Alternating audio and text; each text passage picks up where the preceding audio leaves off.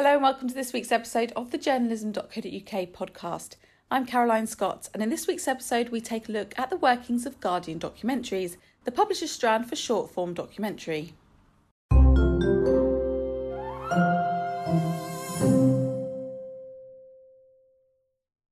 The small team at Guardian Documentaries might only commission 20 short films a year, but they annually receive more than 1,500 pitches from all four corners of the world. Charlie Phillips, head of documentaries, revamped the publisher's offering just over 2 years ago when they carried out research into their audience's preferences. He told me the Guardian audience is curious, they're interested in long-form journalism and they want to learn new things, some of which they might never have heard about or knew existed. It's about finding the best stories from all around the world that really incredible international documentary makers are making at the moment and showcasing them on The Guardian. But we also do more than just showcase them. We support them from quite early in their lives, help them to be told in the best way possible and that's going to communicate best with our audience, and then also supporting things like their festival run and their awards run and just generally trying to showcase them to the biggest possible audience. Here's a clip from the short film The Internet Warriors, which takes a look at the people that get so angry online. As you might imagine, the language they use is not polite or PC, so if you have little ones around, you might want to put headphones on. When migrants were blocking the road in Calais, in France, I wrote, "Just run the fuckers over." I'm so bored. I'm so bored. Ain't changing it. We should just fucking run them over. Send a lot of them back. Don't care where they come from, just send them. Send them all to Turkey. Because they're all coming through there.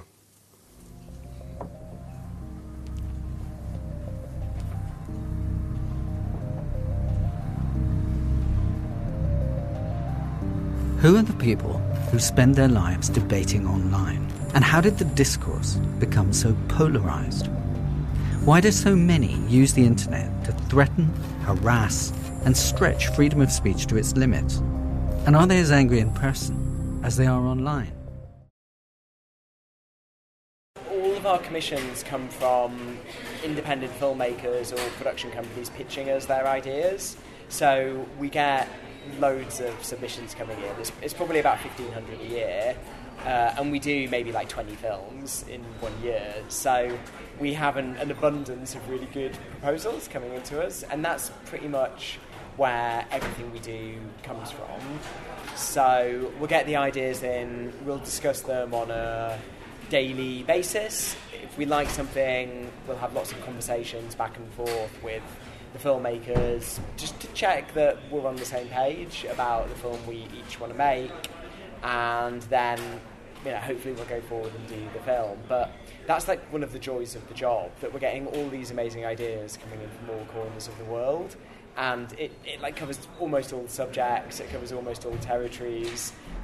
It's just really exciting seeing what comes in. And we've got a very open mind on what we end up doing. So we don't tend to set particular subjects or messages that we want to get out there. It really is about responding to the stories that people are finding, because we really want to do access-driven stories, and so we're looking for people with access to communities and people and places and situations that we may not have even imagined existing. So it's a genuine surprise when the best ideas come in. Subjects explored within Guardian Documentaries have really ranged. There's one on alternative wedding nuptials from around the world, another on gang rape culture in India, and recently, a story of a black teenager who lost his identity when he made friends with racists in England. Another warning, this clip contains swear words and verbal racial abuse that many will find offensive. You fucking mad! Go fuck away, go on! You fucking run away, you cunt! Go on, run away! We're out to fucking Africa! And he said something, he was like, "Oh, he's a fucking nigger. He's a fucking black cunt." It's like, not you, Cornelius, I'm not talking about you. I'm talking about your friend! And in that moment, I just like, I'm not proud of it. I just said, yeah, cool. Like, I get it.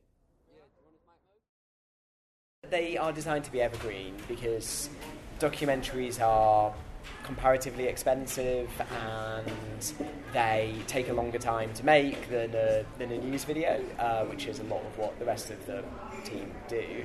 So we need to make sure that we can justify the time and the money that's going to go into a 20-minute doc, and that means that it has to serve the test of time, so it has to remain relevant in like 6 months or in a year. Having said that, we are a news organisation, and so we've always got a firm eye on how the stories we do relate to the contemporary world.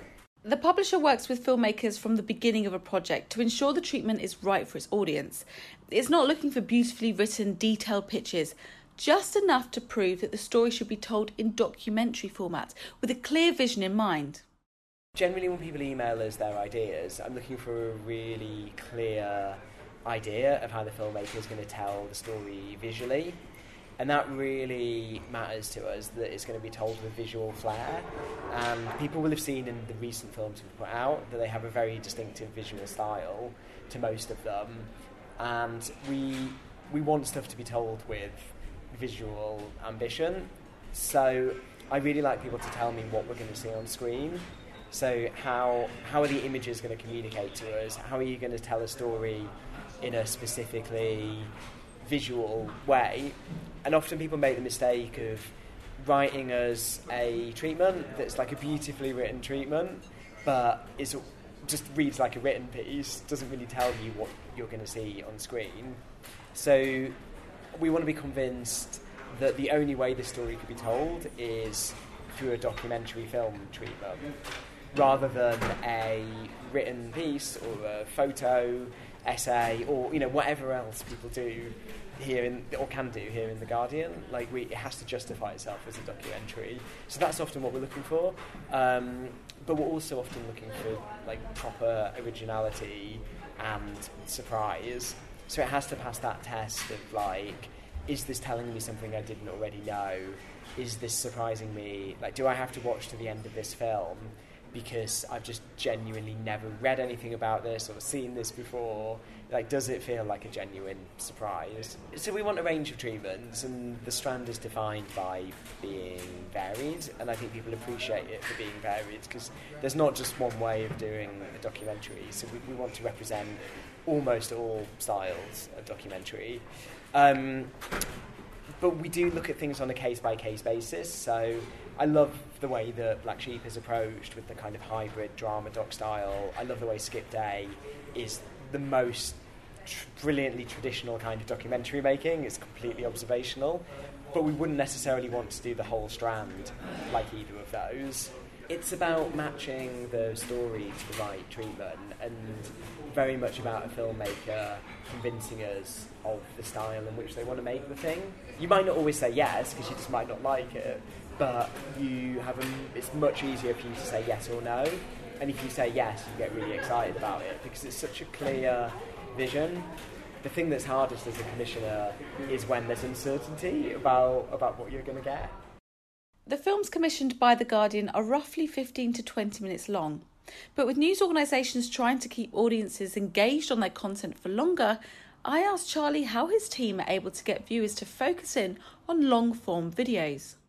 My feeling on people's attentions online is that it's not necessarily true that everyone has really short attention spans when they watch online video. I think it's a bit of a mirage people have because they think of what they do on Twitter, and they think of scrolling through Twitter, and of course you're not going to watch a video that's more than 30 seconds on Twitter, and that's how most people spend their days in our world.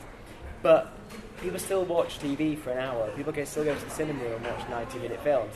There is an appetite for films of all length, but you just have to communicate to people how long a film is and where the best place to watch it is.